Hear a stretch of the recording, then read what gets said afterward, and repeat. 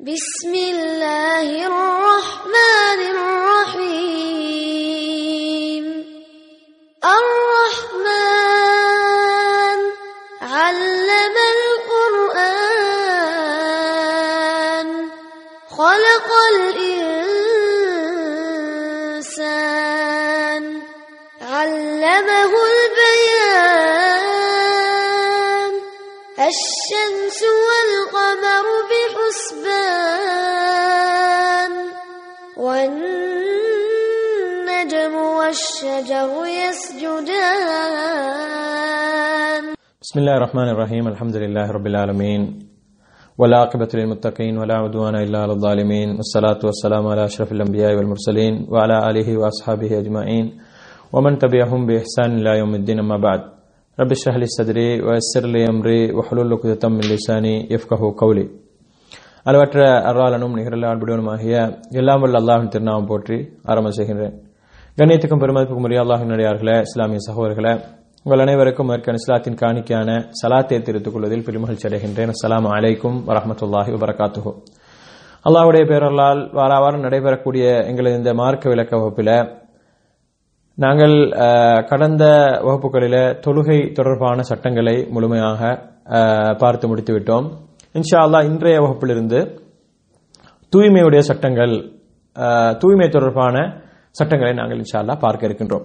அன்புக்கும் பெருமதிக்குரிய அல்லாஹ்வின் அடியார்களே, இஸ்லாமிய சகோதரர்களே, தூய்மை என்று வரும்பொழுதோ அங்கே மிக முக்கியமாக ஒரு மனிதன் அசுத்தத்திலிருந்து தூய்மையாகுவது, அசுத்தத்திலிருந்து சுத்தமாவதை தான் என்ன செய்து இங்க குறிப்பதை நாங்கள் பார்க்கின்றோம். அசுத்தமான தனது ஆடையிலேயோ அல்லது தனது உடம்பிலேயோ அல்லது தான் இருக்கக்கூடிய இடத்திலேயோ அசுத்தம் படுமையானால், அசுத்தமான ஏதாவது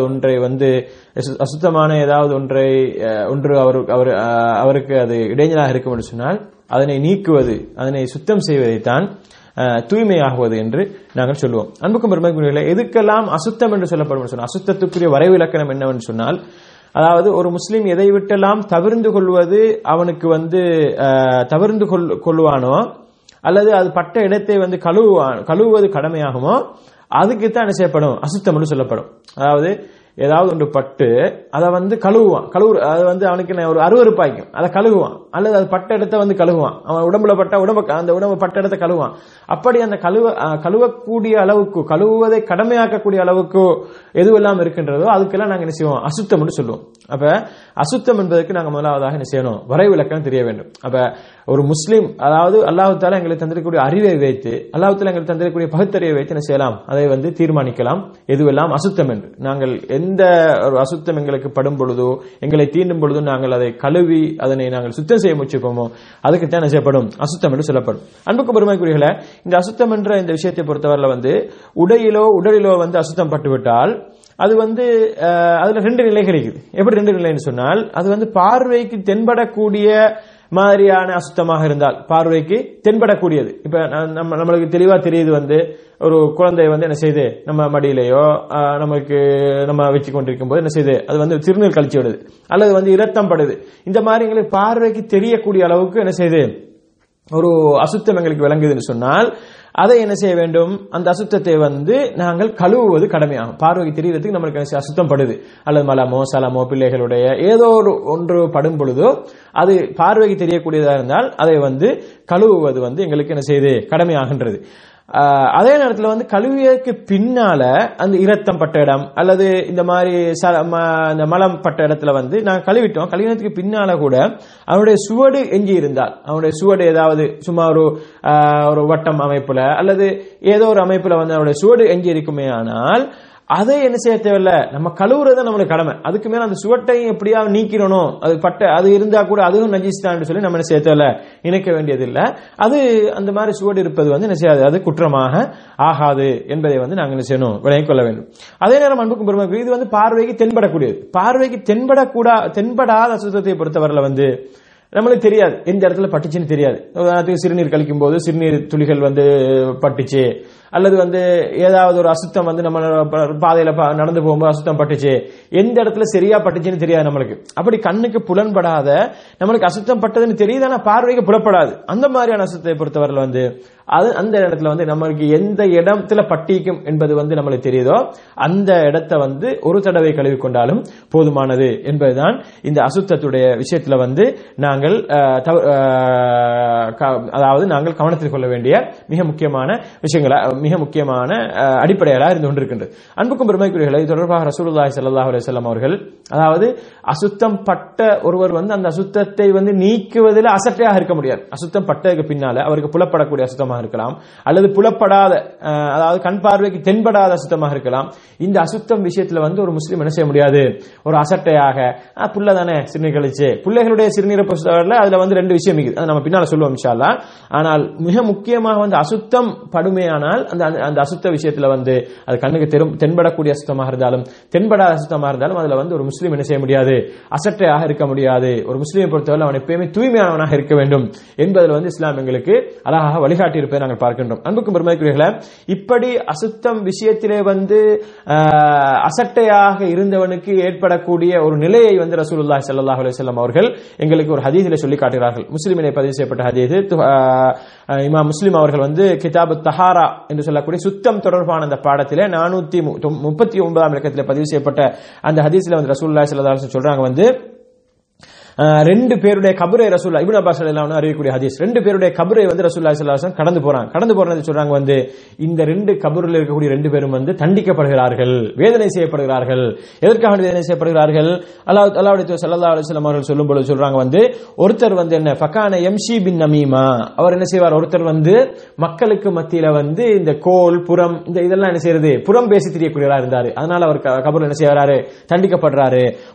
மற்றவரை பொறுத்தவரை அம்மல் ஆஹரு ஃபகானா லா யஸ்ததிரு மின் பௌலிஹி, அவர் சிறுநீர் கழிக்கும் பொழுது மக்களுக்கு மறைவான இடத்துல சென்று கழிக்காமல் என்ன செய்வார், அவர் வந்து வெளிப்படையாக அவர் வந்து அந்த சிறுநீர் கழிக்கும் போது அவர் என்ன செய்ய மாட்டாரு, அவர் வந்து மறைக்க மாட்டாரு என்று சொல்லி ரசூலுல்லாஹி ஸல்லல்லாஹு அலைஹி வஸல்லம் சொல்லக்கூடிய செய்தி. அதுல இன்னொரு அறிவிப்பில் எப்படி வருதுன்னு சொன்னா, அதான் நம்மளுக்கு தேவையானது. இன்னொரு அறிவிப்புல வந்திருக்குது.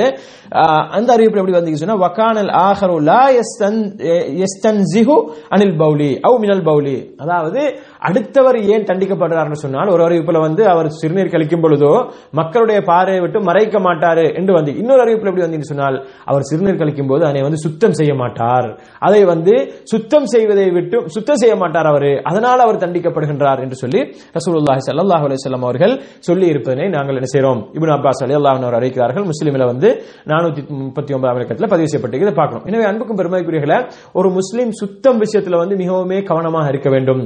அப்படி கவனம் இல்லாமல் அசட்டையாக இருப்பானே ஆனால் அவன் வந்து அதுக்கு வந்து அவன் என்ன கபரில் அவனுக்கு தண்டனை கொடுக்கப்படக்கூடிய அளவுக்கு இது ஒரு சீரியஸான ஒரு நிலைமை, ஒரு பயங்கரமான ஒரு நிலைமை என்பதனை ஒரு முஸ்லீம் விளங்கிக் கொள்ள வேண்டும் என்பதற்காக வேண்டித்தான் இந்த ஹதீஸை வந்து நாங்கள் செய்றோம், ஞாபகப்படுத்துறோம். எனவே அன்புக்கும் பெருமைக்குரிய இஸ்லாம் வந்து என்ன செய்து சுத்தத்தை வலியுறுத்தக்கூடிய மார்க்கம். அத்தஹூர் ஷத்ருல் ஈமான், சுத்தத்தை பொறுத்தவரையில வந்து ஈமானுடைய ஒரு பாதி என்று சொல்லக்கூடிய அளவு கூட இஸ்லாம் என்ன செஞ்சுக்குது, ரசூலுல்லாஹி ஸல்லல்லாஹு அலைஹி வஸல்லம் அவர்கள் எங்களுக்கு சொல்லி இருப்பதை பார்க்கிறோம். அதே நேரத்தில் வந்து அல்லாஹ் தஆலா என்ன செய்கின்றான், அதாவது ஒரு மனிதன் வந்து எந்த அளவுக்கு சுத்தமாக இருக்க வேண்டும், குறிப்பாக அல்லாஹ்வை நெருங்குகின்ற போது, அல்லாஹ்வோடு தொடர்படுகின்ற போது, தொழுகையில ஈடுபடும் பொழுது அவன் என்ன செய்ய வேண்டும், அவனுடைய ஆடை சுத்தம், அவனுடைய இடத்தினுடைய சுத்தம், இதை பற்றியெல்லாம் அல்லாஹ் தஆலா திருமறையில சொல்வதை நாங்கள் பார்க்கிறோம். சூரத்து முத்தஸிருடைய 4ஆம் வசனத்தை அல்லாஹ் சொல்லும் பொழுது என்ன, வசியா ஃபதஹிர், அதாவது நபியே ரசூலுல்லாஹி ஸல்லல்லாஹு அலைஹி வஸல்லம் அவர்களை பார்த்து கட்டளையாக அல்லாஹ் சொல்கிறான், என்ன செய்ய வேண்டும், வசியாபக, உங்களது ஆடையை வந்து ஃபதஹிர், நீங்க சுத்தம் செய்து கொள்ளுங்கள் அல்லாஹ் தஆலா சொல்கிறான். அது ரசூலுல்லாஹ்வுக்கு மாத்திரமா இல்லை அன்புக்குரியவர்களே, ரசூலுல்லாஹி ஸல்லல்லாஹு அலைஹி வஸல்லம் அவர்களுக்கும் அவருடைய சமுதாயத்துக்கும் பொதுவான ஒரு ஏவலாகத்தான் அது இருக்கின்றது. எனவே சுத்தம் விஷயத்துல அசுத்தம் பண்றதுன்றது ஒரு சாதாரண ஒரு விஷயம். அதாவது வந்து அசுத்தம் நாங்க என்ன மனிதர்கள் என்ற வகையில அசுத்தம் வந்து நம்மளுக்கு சில வேளைகளை படலாம். ஆனா பட்டு விட்டால் அதை வந்து சுத்தம் செய்வதில் வந்து என்ன செய்ய வேண்டும், ஒரு முஸ்லீம் வந்து கண்ணும் கருத்துமாக இருக்க வேண்டும், அதிலே அசட்டையாக இருந்து விடக்கூடாது என்பதை வந்து நாங்கள் என்ன செய்கின்றோம், இந்த செய்திகளூடாக நாங்கள் பார்க்கின்றோம். எனவே அன்புக்கும் பெருமைக்குரியவர்களே, ஆடையில படக்கூடிய அசுத்தத்தை பொறுத்தவரையில நாங்கள் மேலே சொன்னதை போன்று அது புலப்படக்கூடிய அசுத்தமாக இருந்தால் அந்த அதை போகும் வரைக்கும் கழுவ வேண்டும். ஆனா கழுவினத்துக்கு பின்னால ஏதாவது அதனுடைய எச்சம், அதாவது சுவடுகள் ஏதாவது இருக்குமே ஆனால், குறிப்பாக சிறுநீர் உடைய இது அசுத்தமாக இருந்தால் அல்லது இரத்தத்துடைய அசுத்தமாக இருந்தால் நம்ம கழுவினத்துக்கு பின்னாலும் அதனுடைய என்ன செய்யும், சுவடுகள் இருக்கும். அப்படி சுவடுகள் இருக்கும் சொன்னால் அது குற்றம் இல்லை. ஆனால் அது போகும் வரைக்கும், அந்த அசுத்தம் போகும் வரைக்கும் கழுவ வேண்டும். இது புலப்படக்கூடியது, வெளியே தெரியக்கூடியது. புலப்படாத அசுத்தம், உடம்பிலே படக்கூடிய அல்லது ஆடையிலே படக்கூடிய புலப்படாத அசுத்தத்தை பொறுத்தவரையில ஒரு முறையாவது என்ன செய்ய வேண்டும், நாங்கள் கழுவி அதனை எந்த இடத்துல பட்டிருக்கும் என்ற எங்களுக்கு அந்த எண்ணம் எங்களுக்கு அந்த தெரியுதோ, நாங்க இந்த இடத்துல பட்டிருக்கும் என்று நாங்கள் யூகிக்கின்றோமோ அந்த இடத்தை ஒரு முறையாவது கழுவிக்கொள்ள வேண்டும் என்ற இந்த விஷயத்தை நாங்கள் செய்கின்றோம், பார்க்கின்றோம். அன்புக்கும் பெருமைக்குரிய அல்லாஹ்வின் அடியார்களே, இஸ்லாமிய சகோதரர்களே, ரசூலுல்லாஹி ஸல்லல்லாஹு அலைஹி வஸல்லம் அவர்கள் இது தொடர்பாக புகாரிலே பதிவு செய்யப்பட்ட ஒரு செய்தியில் சொல்றாங்க, கிதாபுல் ஹைத் என்று சொல்லக்கூடிய மாதவிடாய் சம்பந்தமான அந்த பாடத்தில இமாம் புகாரி அவர்கள் 297 இலக்கத்தில் பதிவு செய்திருக்கிறார்கள். அதுல ரசூலுல்லாஹி ஸல்லல்லாஹு அலைஹி வஸல்லம் சொல்றாங்க, என்ன செய்யுங்க, நீங்க தண்ணீர் மூலமாக அந்த மாதவிடாய் பட்டடத்தை நீங்க கழுவுங்கள், கழுவி விட்டு என்ன செய்யுங்கள், அதுக்கு பின்னால நீங்க என்ன செய்யுங்கள், நீங்கள் தொழுங்கள், சும்ம துஸல்லி ஃபீஹி, அதுக்கு பின்னால அதே ஆடையோட. அதாவது இன்றைக்கு மிக முக்கியமான விஷயம் என்னன்னு சொன்னால், அதாவது நம்ம மக்கள் அசுத்தம் பட்டு விட்டால் அதை கழுவ வேண்டும் என்ற அந்த சட்ட நிலையை பற்றி யோசிப்பதை விட உடனே மாத்திடுறது. ஏன்னா நம்ம மக்களுக்கு இன்னைக்கு என்ன, ஒன்றுக்கு மேற்பட்ட 10, 20, 25 சொல்லி என்ன செய்யும், ஒவ்வொருவருக்கும் ஆடைகள் இருக்கும். ஆனா சஹாபாக்களுடைய வாழ்க்கை எடுத்து பார்த்தால் அந்த மாதிரி ஆடை இருக்கல. ஒரு ஆடையோட, 2 ஆடையோட, ஒரு ஆடையை கழுவி காயும் வரைக்கும் வீட்டுக்குள்ளே இருந்து கொண்டு வெளியே வராமல் அந்த அளவுக்கெல்லாம் கஷ்டப்பட்ட சஹாபாக்கள் எல்லாம் நிறைய இருந்ததை நாங்கள் பார்க்கின்றோம். அப்ப அந்த மாதிரியான அந்த சமுதாயத்தில் ரசூலுல்லாஹி ஸல்லல்லாஹு அலைஹி வஸல்லம் என்ன சொல்றாங்கன்னு சொன்னால், உங்களுடைய ஆடையில அசுத்தம் பட்டு விட்டால் அந்த அசுத்தத்தை நீக்கி விட்டு, அந்த அசுத்தத்தை கழுவி விட்டு அதே ஆடையோட நீங்க என்ன செய்யலாம், தொழலாம். அதே ஆடையை நீங்க தாராளமாக பயன்படுத்தலாம் என்பதை இஸ்லாம் சொல்லி இருப்பதை நாங்கள் பார்க்கிறோம். இந்த விஷயத்துல நிறைய முஸ்லீம்கள் என்ன செய்யறார்கள், அசுத்தம் பட்டா என்னமோ அதை அப்படியே கலட்டிடணும், அதை அப்படியே மாத்திரணும் அப்படின்னு நம்ம நினைக்கிறாங்க. இது பிழையானது. அதாவது உங்களுக்கு தேவையில்லைன்னு சொன்னா மாத்திக்கலாம், அதுல எந்த பிரச்சனையும் கிடையாது. ஆனால் மாத்தித்தான் ஆகணும். இஸ்லாம் மாத்த சொல்லுகின்றது, அதாவது அசுத்தம் பட்ட ஆடையை மாத்த சொல்லுகின்றது. அப்படி ஒரு சட்ட நிலையை எடுக்கக்கூடாது, அப்படி ஒரு சட்டம் சொல்ல முடியாது. அதை தாராளமாக கழுவிக்கொண்டு அதே ஆடையோட நம்ம தொழுவுறத்துல மலம் பட்டதாக இருக்கலாம், சலம் பட்டதாக இருக்கலாம், மலசலம் பிள்ளைகளுடைய அல்லது இரத்தம் பட்டதாக இருக்கலாம். இப்படி எந்த அசுத்தமாக இருந்தாலும் கூட அதனை கழுவிக்கிட்டு அதே ஆடையோட தொழுவதற்கு ரசூலுல்லாஹி ஸல்லல்லாஹு அலைஹி வஸல்லம் அவர்கள் அனுமதி இருக்கிறார்கள் என்பதை நாங்கள் இந்த ஹதீஸிலே புகாரிலே பதிவு செய்யப்பட்ட 297 இலக்கத்தில் அந்த ஹதீஸில் நாங்கள் பார்க்கிறோம். அன்புக்கும் பெருமைக்குரிய அல்லாஹ்வின் அடியார்களே, இஸ்லாமிய சகோதரர்களே, அதே நேரத்தில் என்ன, அந்த ஆடை அல்லது உடம்புல பட்ட அந்த அசுத்தத்தை அது போகும் வரைக்கும் கழுவுறது. அதுக்கு போனதுக்கு அப்புறம் அதில் அசுத்தங்கள் இருந்தால் பரவாயில்லை என்பதை நாங்கள் என்ன செய்யணும், விலகிக் கொள்ள வேண்டும். அதே நேரம் அந்த அதாவது பட்ட அந்த ஆடையில பட்ட அந்த ஆடையோட, அதாவது இதுல எந்த ஒரு அக்கறையும் இல்லாமல், இதுல எந்த ஒரு சிந்தனையும் இல்லாமல், அதாவது இதை பற்றி கணக்கெடுக்காமல், அது சின்ன பிள்ளோட மூத்திரம் தானே, சின்ன பிள்ளோட சலம் தானே அப்படின்னு சொல்லிட்டு அதே ஆடையோட அதை கழுவுறதுக்கு சோம்பேறித்தனமாக அல்லது அதை மாற்றுவதற்கு சோம்பேறித்தனமாக அப்படி அதே ஆடையோட தொழுகையில் ஈடுபடுவார்கள் என்று சொன்னால் அவர்களுடைய தொழுகை என்ன செய்யப்படாது, ஏற்றுக்கொள்ளப்படாது. அவருடைய தொழுகை ஏற்றுக்கொள்ளப்படாது. ஆனால் அவருக்கு என்ன செய்யுது, அசுத்தம் பட்டது என்பது தெரியுது, அதுக்கப்புறம் மறந்துருச்சு, அவருக்கு மறதி ஆயிடுச்சு. பட்டத்தை கழுவ நினைக்கிறா, வீட்டுல தாய் பிள்ளைகளை வச்சுட்டீங்களா கழுவ நினைக்கிறா, ஆனா அதுக்கு மறந்துருச்சு, அவருக்கு பட்டது காஞ்சிருச்சு, அவருக்கு விளங்கல, அது அதோட போய் தொழுவிட்டான்னு சொன்னா அது அவருக்கு மறதி என்பது காரணத்தினால அது ஏற்றுக்கொள்ளப்படும் அந்த தொழுகை. ஆனால் தெரிந்து கொண்டு இதெல்லாம் கழுவிக்க முடியாது, அது குளிர்காலத்துல இதெல்லாம் கழுவ போனா என்ன உடம்புல பட்டா குளிராய்க்கும் அப்படின்னு சொல்லி ஒரு அசட்டையாக அதை விட்டுட்டு தொழுகிறான்னு சொன்னால், அந்த அசுத்தத்தை நீக்காமல் தொழுகிறான்னு சொன்னா அவனோட தொழுகை என்ன செய்யாது, அங்கீகரிக்கப்படாது என்பதை நாங்கள் என்ன செய்ய வேண்டும், மிக முக்கியமாக விலகிக் கொள்ள வேண்டும். அன்புக்கும் பெருமைக்குரியவர்களே, அதே நேரத்தில் இது உடம்புல மற்றும் ஆடையில பட்ட அசுத்தத்தை பொறுத்தவரையிலான சட்டங்கள் தான் நாங்க இப்ப சொன்னது. அதனால் தரையில அசுத்தம் படுமே, ஆனால் அந்த தரையுடைய விஷயத்தில் நாம எப்படி நடந்து கொள்ள வேண்டும் சொன்னால், குறிப்பாக மண் தரையாக இருந்தால், மண்ணால இந்த முழுகப்பட்ட பழைய காலத்து வீடுகள், நம்ம வீடுகள் எல்லாம் அப்படித்தான் இருக்கும் பழைய காலங்கள்ல. அப்ப அந்த மாதிரியான நிலைமை இருக்கும் என்று சொன்னால், அதுல அசுத்தம் பட்டு விட்டால், அதாவது அதுல அசுத்தம் இருக்குன்னு சொன்னால், அப்ப அந்த தரையில என்ன செய்ய முடியாது, அந்த வீட்டுக்குள்ள நம்ம தொழ முடியாது, அந்த ரூம்லயோ அந்த இடத்துல அந்த நம்ம தொழ நினைக்கிற இடத்துல அசுத்தம் இருந்தால் தொழ முடியாது. அப்ப அந்த அசுத்தத்தை முழுமையாக அங்கிருந்து நீக்க வேண்டும். அப்ப இதுல அது வந்து மண்ணால் உள்ள தரையாக இருந்தால் அதுல வந்து ஒரு வாளி தண்ணீரை ஊற்றி விடுவதன் மூலமாக அது என்ன செய்து சுத்தமாகின்றது என்று சொல்லி ரசூலுல்லாஹி ஸல்லல்லாஹு அலைஹி வஸல்லம் அவர்கள் சொல்லியிருப்பேன். நாங்க பார்க்கணும். இது வந்து ஒரு பிரபல்யமான ஒரு ஹதீஸ். அதாவது ரசூலுல்லாஹி ஸல்லல்லாஹு அலைஹி வஸல்லம் அவருடைய காலத்துல ஒரு கிராமப்புறத்து அரபி ஒருவர் வந்து ரசூலுல்லாஹ்வுடைய மஸ்ஜிதுக்குள்ள ரசூலுல்லாஹ்வுடைய பள்ளிவாசலுக்குள்ள என்ன செய்றாரு, சிறுநீர் கழிச்சிடுறாரு. பள்ளிக்குள்ள சிறுநீர் கழிச்சிடுறாரு. அப்ப பள்ளிக்குள்ள சிறுநீர் கழிச்சா சஹாபாக்கள் எல்லாம் மிக கடுமையா கோவப்படுறாங்க. நாங்கள் அல்லாஹ்வை வணங்கக்கூடிய இடம், எங்களுக்கு இந்த உலகத்திலேயே மிக முக்கியமான இடம், அல்லாஹ்வுக்கு மிக விருப்பமான இடம், பள்ளிவாசலுக்குள்ள வந்து சிறுநீர் கழிக்கிறாரே இவர் அப்படின்னு சொல்லி சஹாபாக்கள் எல்லாம் கடுமையா கோவப்படுறாங்க, அடிக்க முற்படுறாங்க அவரை. அப்ப அந்த நேரத்தில் ரசூலுல்லாஹி ஸல்லல்லாஹு அலைஹி வஸல்லம் சஹாபாக்கள் வந்து சமாளித்து விட்டு சொல்றாங்க வந்து தாஹு, அவரை விட்டு விடுங்க, விட்டுட்டு நீங்க என்ன செய்யுங்க, அதுல வந்து ஒரு வாளி தண்ணீரை ஊற்றி விடுங்க. அதுல சிறுநீர் என்று சொன்னால் என்ன, மலம் என்று சொன்னால் அது மலத்தை வந்து அந்த இடத்துல நீக்கணும், நீக்கிட்டு தான் தண்ணீர் ஊற்றணும். ஏன்னா மலத்துக்கு மேல தண்ணீர் ஊற்றா இன்னும் அது மோசமா போயிடும். மலமாக இருக்கும் சொன்னா அதை நீக்கணும். ஆனா தண்ணீர் வந்து சிறுநீர் வந்து திரவமானது. அப்ப அது வந்து அப்படியே பூமிக்குள்ள போயிடும். அப்ப அந்த இடத்துல வந்து என்ன செஞ்சீங்க, ஒரு வாளி தண்ணீரை ஊத்துங்கன்னு சொல்லி ரசூலுல்லாஹி ஸல்லல்லாஹு அலைஹி வஸல்லம் அவர்கள் சொன்னதாக அந்த ரசூலுல்லாஹி ஸல்லல்லாஹு அலைஹி வஸல்லம் அவருடைய அந்த அந்த அந்த என்ன ஒரு ஒரு அன்பான அந்த அந்த முறையை, அதாவது ரசூலுல்லாஹி ஸல்லல்லாஹு அலைஹி வஸல்லம் அவர்கள் இந்த தான் செய்த குற்றத்துக்காக, தான் செய்த பிழைக்காக ரசூலுல்லாஹி ஸல்லல்லாஹு அலைஹி வஸல்லம் அவர்கள் எவ்வளவு கருணையோடு அணுகினார்கள் என்பதை பார்த்து அந்த கிராமப்புறத்து அரபி வந்து உடனே ரசூலுல்லாஹி ஸல்லல்லாஹு அலைஹி வஸல்லம் அவரிடத்துல இஸ்லாத்தை ஏற்றுக்கொண்டதாகவும் அல்லாஹ்விடத்துல துஆ செய்றாரு, யா அல்லாஹ் எனக்கும் முஹம்மதுக்கும் மட்டும் நீ அருள் புரியே, எங்களோட இருக்கக்கூடிய மற்றவங்களுக்கு அருள் புரியாதே, அப்படி துஆ கேட்ட அளவுக்கு அவர் என்ன செய்றாரு, அவரோட உள்ளத்துல வந்து மிகப்பெரிய ஒரு மாற்றம் ஏற்படுது ரசூலுல்லாஹி ஸல்லல்லாஹு அலைஹி வஸல்லம் அவருடைய அணுகுமுறையின் காரணமாக. அப்ப இந்த செய்தியில வந்து உள்ள விஷயம் என்னன்னு சொன்னால் ரசூலுல்லாஹி ஸல்லல்லாஹு அலைஹி வஸல்லம் அவர்கள் சஹாபாக்கள் என்ன செய்றாங்க, அந்த பட்டடத்துல ஒரு வாளி தண்ணீரை ஊத்துங்க அப்படின்னு சொல்றாங்க. ஆனால் அன்புக்கும் பெருமதிக்குரியவர்களே, இப்பொழுது நம்ம வீடுகள் இருக்கக்கூடிய நம்மளுடைய வீடுகளுடைய அமைப்புகள் இன்றைக்கு பெரும்பாலும் வந்து என்ன, எல்லாமே இந்த டைல்ஸ் பிடிக்கப்பட்ட மார்பிள் பிடிக்கப்பட்ட வீடுகளாக தான் இருக்கும். இப்ப இந்த இடத்துல வந்து சிறுநீர் கழிச்சிக்கிறான்னு சொல்லுவீங்க, ஒரு பிள்ளை சிறுநீர் கழிச்சிக்கிறான் அல்லது மலம் நீக்குது, இந்த மாதிரி சொன்னா மலமாக இருந்தாலும் என்ன செய்யணும், எடுத்துடணும். அதை வந்து அது திண்மமானது. அப்ப திரவமானதாக இருந்தேன்னு சொன்னால் அந்த இடத்துல வந்து நாங்க வாளி தண்ணீரை ஊத்திட்டா இன்னும் மற்ற இடத்துக்கெல்லாம் போயிடும். மற்ற இடத்துக்கெல்லாம் போமா இல்லையா, மற்ற இடம் நாசமாயிரும். அப்ப என்ன செய்யணும், இந்த மாதிரியான பூமியா, அதாவது மண் இருக்கக்கூடிய தரையாக இருந்தால் அதுல வந்து வலுவாறு தண்ணீர் ஊத்திட்டா போதுமானது.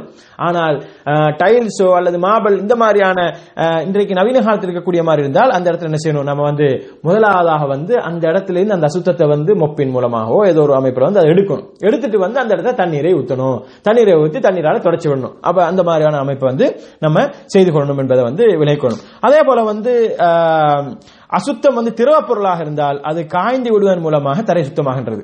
அசுத்தம் வந்து தரையில பட்டு, மண்ணான தரையில பட்டு அது வந்து திரவ பொருளாக இருந்தால் அது காஞ்சி, அது இப்ப உதாரணத்துக்கு வந்து நாங்க பார்க்கணும், இப்போ ஒரு பூமியில வந்து நம்ம தொலைப்போறோம், ஒரு இடத்துல வெளியில போய்க்கிறோம், தொலை போகும்போது அந்த இடம் வந்து ஒரு வெட்ட வழி. ரசூலுல்லாஹி ஸல்லல்லாஹு அலைஹி வஸல்லம் சொன்னாங்க வந்து என்ன, ஜுஇலத்தில் அருள குல்லுஹா மஸ்ஜிதன் வ தஹூரா, எனக்கு வந்து என்ன செஞ்சிக்குது, பூமியை வந்து அல்லாஹ் தஆலா என்ன செஞ்சிக்கிறான், முழு பூமியை வந்து எனக்கு தொழக்கூடிய இடமாக ஆக்கிக்கிறான். ஆனா என்ன, மையவாடிகளையும்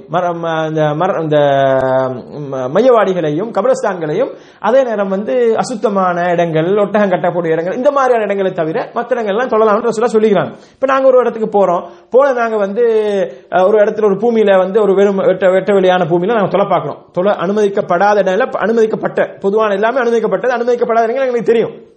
அது பொதுவான இடத்துல நம்ம தொலை பார்க்கிறோம். அப்ப இந்த இடத்துல வந்து அசுத்தம் பட்டிக்குமா இல்லையா, அந்த மண் எடுத்து ஆராய்ச்சி செஞ்சு லெப்ல கொண்டு வச்சு இதுல என்ன இந்த நாய் பூனை இந்த மாதிரி ஏதாவது ஒன்று என்ன மலசலம் கழிச்சிக்குது அப்படின்னா நம்ம பார்க்க வேண்டியதில்லை. நம்மளுக்கு வெளிப்படைய தெரியறதுக்கு அசுத்தம் இருந்தால் அது என்ன அசுத்தமாகும். அதுல நேற்று வந்து என்ன நாயோ பூனையோ வந்து மூத்திரம் பஞ்சிட்டு போய்க்குது, சலம் கழிச்சிக்குதுன்னு சொன்னால் அது வந்து காஞ்சிருச்சு அது சுத்தமாயிரும். அதுல வந்து நம்ம வந்து அப்ப நம்ம போற இடத்துல என்ன ஒரு வாளி தண்ணீர் எடுத்துட்டு போயிட்டு வரும், ஒன்னாவது அந்த தண்ணீரை வந்து ஊற்ற வேண்டி வரும். அப்படி எல்லாம் தேவையில்லை. அதாவது நம்மளுக்கு முன்னால நடக்குது, நம்மளுக்கு முன்னால பூமியில தரையில வந்து அசுத்தம் செய்யப்படுதுன்னு சொன்னா அது திரவமாக இருக்கும்னு சொன்னால் அதுக்கு மேல ஒரு வாளி தண்ணீரை ஊத்தினா போதுமானது. அது திண்மமாக இருக்கும்னு சொன்னா அது திண்மத்தை நீக்கிட்டு அதுக்கு மேல தண்ணீரை ஊத்தினா போதுமானது. ஆனால் நம்மளுக்கு முன்னால நடக்கல, திரவமான ஒரு அசுத்தம் வந்து நம்மளுக்கு முன்னாடியே நடந்துருச்சு. நம்மளுக்கு அதாவது நம்ம இந்த இடத்துக்கு வாரத்துக்கு முன்னால ஒரு நாள் 2 நாளைக்கு முன்னால நம்ம கண் முன்னால நடக்காம நம்மளுக்கு நம்ம பாக்குறதுக்கு முன்னால் நடந்தது, ஆனா அது காஞ்சிருச்சு, அது காய்ஞ்சு போச்சிருச்சு சொன்னால் அது என்ன செஞ்சிடும், அது சுத்தமாகின்றது. அப்ப அந்த இடத்த வந்து நம்ம இன்னொரு தடவை சுத்தம் செய்யணும்ன்ற அவசியம் கிடையாது என்பதை வந்து என்ன செய்யணும், நம்ம வந்து விளைக்கணும். அசுத்தம் வந்து திடப்பொருளாக இருந்தாலோ அதை வந்து என்ன செய்யணும், நீக்கினாலே தவிர அது சுத்தமாகாது. அந்த இடத்துல கட்டாயமாக அதை நீக்க வேண்டும். இப்ப நீக்கும் போது மண்ணோட சேர்த்து அந்த அதனுடைய இது இல்லாம நீக்கலாம் என்று சொன்னால் அது எதுக்கு தண்ணீர் ஊற்ற வேண்டிய அவசியம் கிடையாது. ஆனா நீக்கிறோம், நம்ம நீக்கிறது பிறகும் அதனுடைய சில அச்சு சுற்றங்கள் சொன்னா அதை தண்ணீரை ஊற்றிட்டால் போதுமானது என்பதை வந்து நாங்கள் என்ன செய்யறோம், விளங்குகின்றோம். எனவே அன்புக்கும் பெருமைக்குரிய அல்லாஹ்வின் நல்லடியார்களே, இஸ்லாமிய சகோதரர்களே, இந்த மாதிரி இந்த அசுத்தத்தை சுத்தம் செய்கின்ற விஷயத்துல வந்து ஆடையில பட்டா எப்படி, உடம்புல பட்டா எப்படி, அதே தரையில பட்டா எப்படி என்ற இந்த வித்தியாசங்களை வந்து நாங்கள் ஒரு முஸ்லிம் என்ற வகையில மிக தெளிவாக தெரிந்து கொள்ள வேண்டும். அதே நேரம் அன்புக்கும் பெருமைக்குரிய அல்லாஹ்வின் நல்லடியார்களே, இஸ்லாமிய சகோதரர்களே, இந்த அசுத்தங்கள் படுகின்ற இந்த விஷயத்தை பொறுத்தவரையில வந்து ஒரு மனுஷனுக்கு என்ன செய்யும், 3 நிலைமைகள் வந்து ஏற்படும். அதாவது வந்து ஒரு நிலைமை எப்படின்னு சொன்னால், அவருக்கு வந்து மிக தெளிவாக அசுத்தம் பற்றி தெரியும், உடம்புலையோ அல்லது ஆடையிலையோ அல்லது தரையிலேயோ பூமியிலேயோ பட்டது தெரியும் என்று சொன்னால் அந்த இடத்தை வந்து கட்டாயமாக என்ன செய்யணும், அவர் வந்து சுத்தம் செய்யணும். அதே நேரம் வந்து 2வது நிலைமை என்னன்னு சொன்னால், அவருக்கு வந்து என்ன செய்யும், அவருக்கு சரியா தெரியுது இல்ல, அதாவது கண்முன்னுக்கு நடக்கல, ஆனா அவர் யோசிக்கிறார் வந்து இங்கதான் இருக்கும், அவருடைய எண்ணம் வந்து அவருடைய புத்தியால வந்து அவருக்கு யோசித்து இந்த என்ன முடிவெடுக்க முடியுது, இந்த இடத்துல பட்டிக்கணும். உதாரணத்துக்கு ஒருவர் வந்து அவருடைய ஆடையில ஒரு அசுத்தம் பட்டன்னு வைங்க, ஆடையில வந்து அவர் வெளியே போகும்போது பட்டிக்கணும்னு சொன்னால் ஆடையுடைய கீழ்ப்பகுதி தான் பட்டிக்க வாய்ப்புக்குது. அவர் வந்து மேல் பகுதியெல்லாம் கழுவிட்டிக்கணுமா, ஆடையில மேல் அவருடைய மேல் இந்த மேல போடுற ஆடையெல்லாம் கழுவணுமா, தேவையில்லை. அப்ப அவருக்கு அவருடைய புத்தியால் அவருக்கு தெரியும் வந்து இந்த இடத்துல தான் பட்டிக்குன்னு சொல்லி, அப்ப அந்த மாதிரியான ஒரு இடத்துல தான் பட்டிக்கும் என்று அவருக்கு முடிவெடுக்க முடியும் சொன்னா அந்த இடத்தை என்ன செய்யணும், கழுவ வேணும். ஆனால் 3வது நிலைமை என்னன்னு சொன்னால், அவருக்கு வந்து என்ன எந்த இடம் சரியா தெரியாது, எந்த இடம் சொல்லி சரியா தெரியாது. அப்ப இந்த மாதிரியான நிலைமை வந்து என்ன செய்யணும்னு சொன்னால், அவருக்கு இந்த முதல் 2 நிலைமைகளையும் வந்து அவருக்கு இடம் தெரியுது, அவர் கண்ணுக்கு முன்னால் நடக்குது. 2வது வந்து அவர் கண்ணுக்கு முன்னால் நடக்கல, ஆனாலும் அவருக்கு புத்தியால யோசித்து என்ன முடிவெடுக்க முடியும். அப்ப இந்த 2 நிலைமையில வந்து நம்ம வந்து என்ன செஞ்சிடணும், அந்த இடத்தை கழுவிடணும்.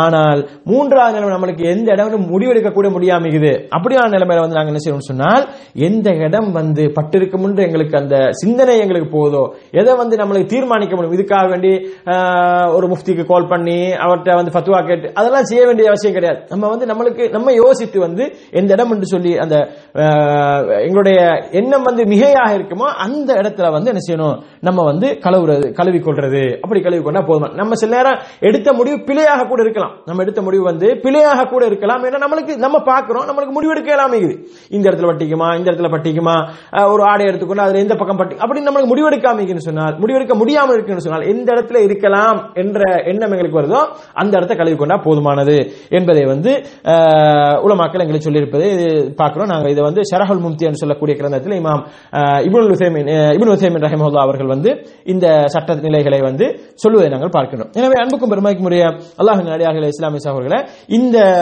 இந்த உடல் மற்றும்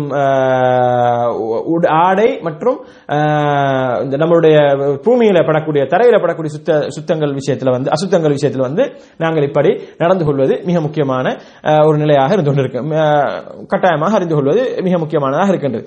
அதே நேரம் அன்புக்கும் பெருமைக்கும் உரிய அல்லாஹ்வின் நல்லடியார்களே, இஸ்லாமிய சகோதரர்களே, மழை நீர் மற்றும் கடல் நீர் போன்றவை தொடர்பாகவும் நாங்கள் என்ன செய்யணும், கட்டாயமாக அறிந்திருக்க வேண்டும். இந்த மழை நீர் கடல் நீர் போன்றவை எல்லாம் என்ன சுத்தம் செய்வதற்கு பயன்படுத்த முடியும். சிலர் என்ன செய்வாங்க வந்து கடல் நீர் வந்து சுத்தம் செய்ய முடியாது, சுத்தம் செய்வதற்கு பயன்படுத்த முடியும் சொன்னால் அதுல வந்து குளிக்கலாம், உது செய்யலாம். குளிப்பதன் மூலமாக எங்களுடைய குளிப்பு கடமை நீங்கும், உது செய்வதன் மூலமாக எங்களுடைய சிறு தொடக்கு நீங்கும். அதுல எந்த சந்தேகம் கிடையாது. சிலர் வந்து என்ன நினைப்பாங்கன்னு சொன்னால், நம்ம வந்து வீட்டில் இருக்கக்கூடிய கிணத்து தண்ணீரால அல்லது லைன் தண்ணியால இதால நம்ம வந்து சுத்தம் செஞ்சாதான் சுத்தம் நீங்கும் அப்படின்ற மாதிரி நினைச்சிப்பாங்க. இப்படி அதாவது இஸ்லாம் வந்து இப்படி இந்த தண்ணியாலதான் நீங்க கிணத்து தண்ணியாலதான் நீங்க சுத்தம் செய்யணும் என்று சொல்லி இஸ்லாம் சொன்னதாக நம்ம எங்கேயுமே பாக்குறதுக்கு இல்ல. ஆனா ரசூலுல்லாஹி ஸல்லல்லாஹு அலைஹி வஸல்லம் மாற்றமா சொல்லிக்கிறாங்க. கடல் தண்ணியை பத்தி சொல்லும் பொழுது ஹுவத் தஹூரு மாஹு அல் ஹில்லு மைத்தத்துஹு, அதே அந்த கடல் தண்ணியை பத்தி கேட்கிற நேரத்துல அந்த கடல்ல வாழ்ற பிராணிகளை பத்தி அதை சாப்பிடலாமா சம்பந்தமா கேட்கும் போது ரசூலுல்லாஹி ஸல்லல்லாஹு அலைஹி வஸல்லம் கடல் பிராணிகளுடைய சட்டத்தை மாத்திரம் சொல்லாமல் ஹுவத் தஹூரு மாஹு, கடல் தண்ணி வந்து சுத்தமானது, அதுல செத்தவைகளும் சுத்தமானது. கடல் தண்ணியில வாழக்கூடிய செத்தவைகள் அதை வந்து அறுக்கணும்ன்ற தேவை கிடையாது, அதை வந்து உயிரோட பிடிச்சு அறுக்கணும்ன்ற தேவை கிடையாது, செத்தவைகளும் ஹலாலானது என்று ரசூலுல்லாஹி ஸல்லல்லாஹு அலைஹி வஸல்லம் அவர்கள் கடல் தண்ணீர் தொடர்பாக சொல்லியிருப்பதை நாங்கள் பார்க்கின்றோம். எனவே கடல் தண்ணீரை சுத்தம் செய்வதற்கு இஸ்லாத்துல முழுமையாக அனுமதி இருக்கின்றது என்பதை வந்து நாங்கள் தெரிந்து கொள்ள வேண்டும். ஒரு முறை வந்து ஒரு சம்பவம் ஞாபகம் வருகின்றது. ஒரு முறை நாங்கள் வந்து என்ன செஞ்சோம், நம்ம இந்த கப்சி தவா நிலையம் சார்பாக ஒரு அதாவது மாற்று மத நண்பர்களுக்காக வேண்டி அவர்களுக்கு இஸ்லாத்தை பற்றி ஒரு நல்லெண்ணத்தை ஏற்படுத்துவதற்காக வேண்டி ஒரு நிகழ்ச்சி, ஒரு பொது நிகழ்ச்சி, விளையாட்டு நிகழ்ச்சி போன்ற ஒரு அமைப்புல செஞ்சிருந்தோம். எங்க இந்த கப்சியில வந்து நம்ம இங்க கப்சியில இந்த கடல் அருகத்துல கொரனிஸ்ல வந்து செஞ்சிருந்தோம். அப்ப செஞ்சிருக்கும் போது வந்து சலா டைம் ஆச்சு. முஸ்லீம்களும் வருவாங்க, முஸ்லீம்களும் பங்கு கொள்வாங்க, என்ன அவங்களுக்கு ஹெல்ப் பண்றதுக்கு அந்த நிகழ்ச்சியில ஏற்பாடு செய்யறதுக்கு எல்லாம் வருவாங்க. வந்திருந்த நேரத்தில் வந்து நம்ம சலா டைம் ஆச்சு, அசர் தொழுகை அல்லது மகரிப் தொழுகை நினைக்கிறேன். சலா டைம் ஆனது போனது வந்து நம்ம அந்த பக்கத்துல உள்ள பள்ளிக்கு போறோம், தொழுறதுக்கு பார்க்கிறோம். போற நேரத்துல வந்து பள்ளிக்கு போய் பார்த்தா பள்ளியுடைய பாத்ரூம்ல தண்ணி கிடையாது. நிறைய பேருக்கு உது எடுக்கணும், தண்ணி கிடையாது. அப்ப வந்து கேட்கறாங்க, வந்து உது எடுக்கணும் என்ன செய்ய, தண்ணி இல்ல, தயமம் செய்வா. கடல் முன்னால இருக்குது. அக்கா கேட்கறாங்க, வந்து உது எடுக்க என்ன செய்யறது, தண்ணீர் இல்லையே அப்படின்னு சொல்லி. அப்ப கடல் தண்ணில போய் ஒருத்தர் கேட்கறாங்க, கடல் தண்ணி உது செய்யலாமா, அது எப்படி கடல் தண்ணி உது செய்யறது அப்படின்னு சொல்லி கேட்கறாங்க. ஏன்னா மக்கள் இப்படித்தான் விளங்கி வச்சுக்கிறாங்க, கடல் தண்ணில உது செய்யக்கூடாது.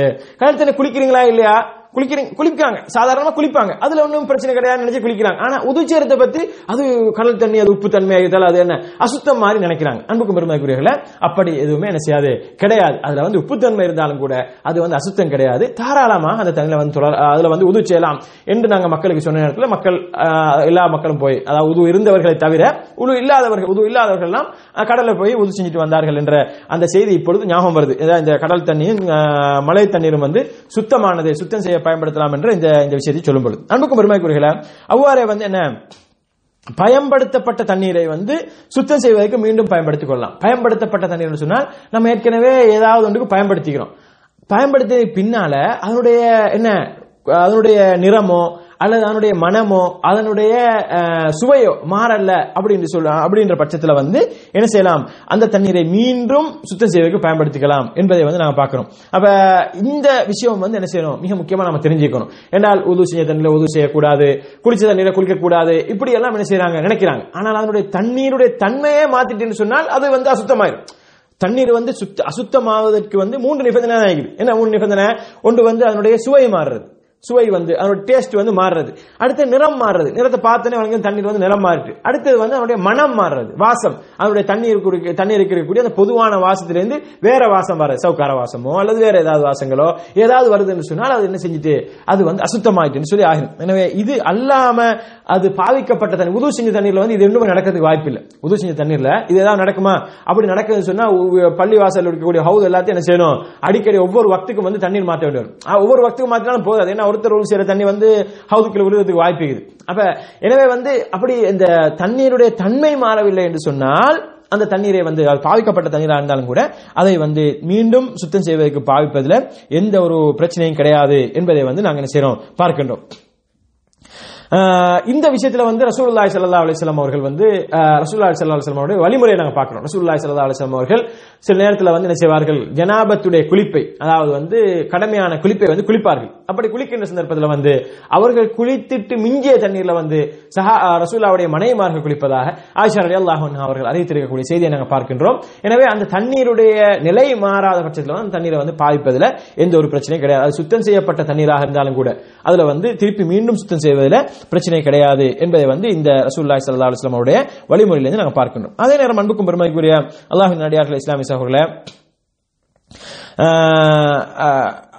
அதே நேரம் வந்து சுத்தமான பொருள் வந்து தண்ணீருடன் கலந்து தண்ணீர் எனும் நிலை மாறிவிட்டால் அதை வந்து அந்த தண்ணீரை வந்து சுத்தம் செய்ய பயன்படுத்தக்கூடாது. சுத்தமான பொருள் கலந்தாலும் கூட, சுத்தமான பொருள் கலந்து தண்ணீரை வந்து தன்னுடைய நிலையை மாத்திட்டு அது சுத்தமான பொருளாக இருந்தாலும் கூட அந்த தண்ணீரை என்ன செய்ய முடியாது, நம்ம வந்து சுத்தம் செய்வதற்கு பயன்படுத்த முடியாது என்பதை வந்து நாங்கள் விளக்கணும். உதாரணத்துக்கு வந்து ஏதோ ஒரு குடிபானம், ஒரு ஜூஸ், ஒரு ஏதாவது அதெல்லாம் சுத்தமானது தானே. அப்ப ஏதாவது ஒரு அப்படி சுத்தமான ஒன்று தண்ணீருக்குள்ள விழுந்து தண்ணீருடைய தன்மையை மாத்து, தன்மை மாறல. உதாரணத்துக்கு ஒரு ஏதோ ஒரு சாஃப்ட் ட்ரிங்க் ஏதோ ஒன்று கொஞ்சம் கொட்டிப்பட்டதால தண்ணீர் மாறல, சுவை மாறல, ஒரு பக்கெட்ல தண்ணீர் இருக்குது அதுக்குள்ள கொட்டிப்படிச்சு ஒன்றும் நடக்கலன்னு சொன்னா அதை பயன்படுத்தலாம்.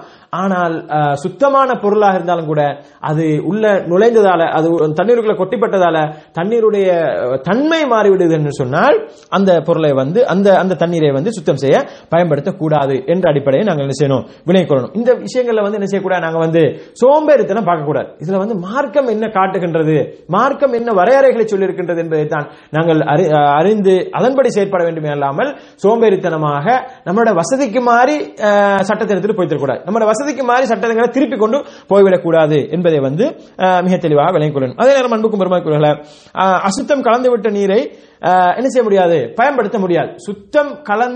சுத்தமான பொருள் தண்ணீருக்குள்ள கலந்து சுத்தமான பொருள் வந்து தண்ணீருக்குள்ள சுத்தமான திரவம் ஏதாவது ஒன்று வந்து தண்ணீருக்குள்ள கலந்து அதனுடைய தண்ணீர் என்ற நிலையை மாற்றி விட்டேன்னு சொன்னால் அந்த தண்ணியை பயன்படுத்த முடியாதுன்னு சொல்லிட்டோம். அசுத்தம் கலந்து விட்டேன்னு சொன்னால் அது விளங்காவிட்டாலும் கூட என்ன செய்ய முடியாது, அந்த தண்ணீரை வந்து பயன்படுத்தக்கூடாது. இது நீருடைய சுவையையோ வாடையோ அல்லது நிறத்தையோ அந்த அசுத்தம் மாற்றி விடுமே ஆனால், மிக முக்கியமாக மாற்றி விடுமையானால் தான் என்ன செய்யக்கூடாது, அந்த தண்ணீரை வந்து பயன்படுத்த முடியாது என்பதை வந்து நாங்கள் என்ன செய்யணும், விளங்கிக் கொள்ளணும். அப்ப சுத்தமான பொருள் கலந்தாலே நம்ம என்ன செய்யறோம், அதை வந்து பயன்படுத்த முடியாதுன்னு சொல்றோம். அப்படி இருக்கும்போது அசுத்தமான ஒன்று வந்து உதாரணத்துக்கு வந்து நம்ம ஒரு தண்ணி பக்கெட்ல வந்து தண்ணி வச்சுக்கிறோம், நம்ம ஒரு சின்ன புள்ள வந்து என்ன செஞ்சிச்சு, அதுக்கு அந்த தண்ணி விளங்காம தண்ணிக்குள்ள என்ன செஞ்சுட்டு சிறுநீர் கழிச்சிச்சு. அப்ப அந்த மாதிரியான நிலைமையில வந்து என்ன செய்யணும், அந்த தண்ணீரை வந்து நம்ம வந்து பயன்படுத்தக்கூடாது. அதுல மிக முக்கியமாக வந்து அதனுடைய சுவையோ வாடையோ அல்லது நிறமோ வந்து அந்த அசுத்தத்தை மாற்றிவிட்டால் அதை என்ன செய்ய, அந்த தண்ணீருடைய அந்த நிலையை மாற்றிவிட்டோம்னு சொன்னால் அந்த தண்ணீரை வந்து பயன்படுத்த கூடாது என்பதை வந்து நாங்கள் விளக்கணும். அவற்றில் எதுவும் மாறவில்லை எனில் சுத்தம் செய்வதற்கு அதை பயன்படுத்துவது கூடும். ஆனால் அந்த தண்ணியில வந்து புள்ள சிறுநீர் கழிச்சு தண்ணி வந்து கொஞ்சம் கூடுதலா இருந்துச்சு, அதுல எந்த ஒரு மாற்றமும் வரல, அதனுடைய நிறம் மாறல, அதனுடைய சுவை மாறல, அதனுடைய என்ன மனம் மாறல, இப்படி மாறலன்னு சொன்னா தண்ணி என்ன செய்யலாம், பயன்படுத்திக்கலாம். ஆனா நம்மளுக்கு ஒரு சக்கு மனசுல வந்து என்ன, இதை எப்படி பயன்படுத்துறது, இப்பதான் அல்ஹம்துலில்லாஹ் தாராளமா தண்ணி இருக்குது அப்படின்ற ஒரு நிலை வந்துச்சுன்னு சொன்னா தண்ணியை நம்ம கொட்டிட்டு அல்லது வேற ஏதாவது மரங்களுக்கோ அல்லது செடிகளுக்கோ இதுகளுக்கு ஊத்துறதுக்கான தண்ணியை வச்சுட்டு நாங்க வேற தண்ணி எடுத்து நம்ம பயன்படுத்திக்கலாம், அது வந்து பிரச்சனை கிடையாது. ஆனால் வந்து சட்டநிலை எப்படின்னு சொன்னால் அந்த தண்ணீரை வந்து அசுத்தம் கலந்து அந்த அசுத்தம் கலந்ததன் மூலமாக அதனுடைய இயல்பு தன்மை, தண்ணீருடைய இயல்பான நிலையை அது மாற்றவில்லை என்று சொன்னால், அதனுடைய சுவையோ அதனுடைய மனமோ அதனுடைய நிறமோ மாறவில்லை என்று சொன்னால் அந்த தண்ணீரை பயன்படுத்துவதற்கு இஸ்லாத்தில் அனுமதி இருக்கின்றது என்பதை வந்து நாங்கள் செய்யணும், விளங்கிக் கொள்ள வேண்டும். அதே நேரம் அன்புக்கும் பெருமதிக்குரியவர்களே, பாத்திரத்திலிருந்து குடித்து விட்டு மீதமாக உள்ள தண்ணீரை வந்து என்ன செய்யலாம், பயன்படுத்திக் கொள்ளலாம். அதுல எந்த ஒரு தடையும் கிடையாது. குடித்ததுக்கு பின்னால் உள்ள மிஞ்ச தண்ணீரை வந்து அதை எடுத்து நம்மளுக்கு உதவி செய்யறதுக்கோ சுத்தம் செய்யறதுக்கோ தாராளமாக பயன்படுத்திக் கொள்ளலாம். ஆனால் வந்து நாய் பன்றி குடித்த மீதமாக உள்ள தண்ணீரை வந்து என்ன செய்ய முடியாது, நம்ம வந்து பயன்படுத்த முடியாது. நாய் பன்றி குடித்த தண்ணீரை பயன்படுத்த முடியாது. உதாரணத்துக்கு வந்து வீட்டுக்குள்ள நாங்க தண்ணி வச்சுக்கிறோம், வீட்டுக்குள்ள வந்து பூனை வந்து போகும், நாய் வந்து அப்படி வந்து போகாது. நாய் வந்து வீட்டுக்குள்ள வளர்க்கக்கூடிய முறையை வந்து இஸ்லாம் சொல்லவும் இல்லை, அப்படி வளர்க்க கூடாது. நாய் நம்ம வளர்க்க வேண்டிய ஒரு நிர்பந்தம் நம்மளுக்கு இருந்தா கூட தூரமாக வைத்து தான் நாயை வளர்க்க வேண்டும். அது வேட்டைக்காக வேண்டி அல்லது பாதுகாப்புக்காக வேண்டி நம்மளுடைய விலங்குகளை பாதுகாப்புக்காக இப்படி செய்யலாம். ஆனா பூனையை பொறுத்தவரையில வந்து வீட்டை வச்சே வளர்க்கலாம். பூனை வந்து மனிதனோட வந்து மிகவும் அதாவது நெருங்கி இருக்கக்கூடிய ஒரு பிராணியாக இருக்கின்றது. இப்ப நாங்க வீட்டுல தண்ணி வச்சுக்கிறோம், ஒரு பக்கெட்ல வச்சுக்கிறோம், பூனை வந்து அதுல குடிச்சிச்சா இல்லையான்ற நம்மளுக்கு குடிச்சிருக்கோம், குடிக்க வாய்ப்பு கூட இருக்குது. ஆனாலும் வந்து அந்த தண்ணியை நம்மளை பயன்படுத்தலாம்னு சொன்னா பயன்படுத்தலாம், அதுல எந்த ஒரு மாற்றம் ஏற்படல. அந்த அது பூனை குடிச்சதுக்காக வேண்டி அது பிரச்சனை கிடையாது. ஆனா நாயோ பன்றியோ குடித்து மீதமான தண்ணீரை வந்து என்ன செய்ய முடியாது, அந்த தண்ணீரை வந்து பயன்படுத்த முடியாது. இது அல்லாத பிராணிகள் எதுவாக இருந்தாலும் கூட அந்த பிராணி குடித்து விட்டு மிஞ்சின தண்ணீராக இருந்தால், உதாரணத்துக்கு ஒருவர் வந்து என்ன செய்யறாரு, ஒரு இதுல இருக்கிறார், ஒரு பாலைவனத்திலேயோ அல்லது ஒரு மேய்ச்சல் நிலத்திலேயோ இருக்கிறாரு. அவர் வந்து இருக்கிற தண்ணி அவருக்கு எல்லாமே முடிஞ்சிருச்சு. இருக்கிற தண்ணி என்னன்னு சொன்னால் அவருடைய ஆடுகள் தான் ஆகுது, அது குடிச்சிட்டு மிஞ்சின தண்ணி இருக்குது, அந்த தண்ணியால உதவு எடுக்கலாம்னு சொன்னால் உதவு எடுக்கலாம், அதுல எந்த பிரச்சனையும் கிடையாது. அது வந்து சுத்தமாக இருக்கிற சந்தர்ப்பத்தில் வந்து ஆடு மாடு குடிச்சதுன்னு சொல்லி நம்ம என்ன செய்ய தேவையில்லை, அந்த தண்ணியை வந்து ஒதுக்க வேண்டிய அவசியம் கிடையாது, அதை வந்து சுத்தம் செய்ய பயன்படுத்தலாம். ஆனால் மிக முக்கியமாக நாய் பன்றி குடித்த அந்த மீதமான தண்ணீரை நம்ம பயன்படுத்த முடியாது என்பதை வந்து விளங்கிக் கொள்ள வேண்டும்.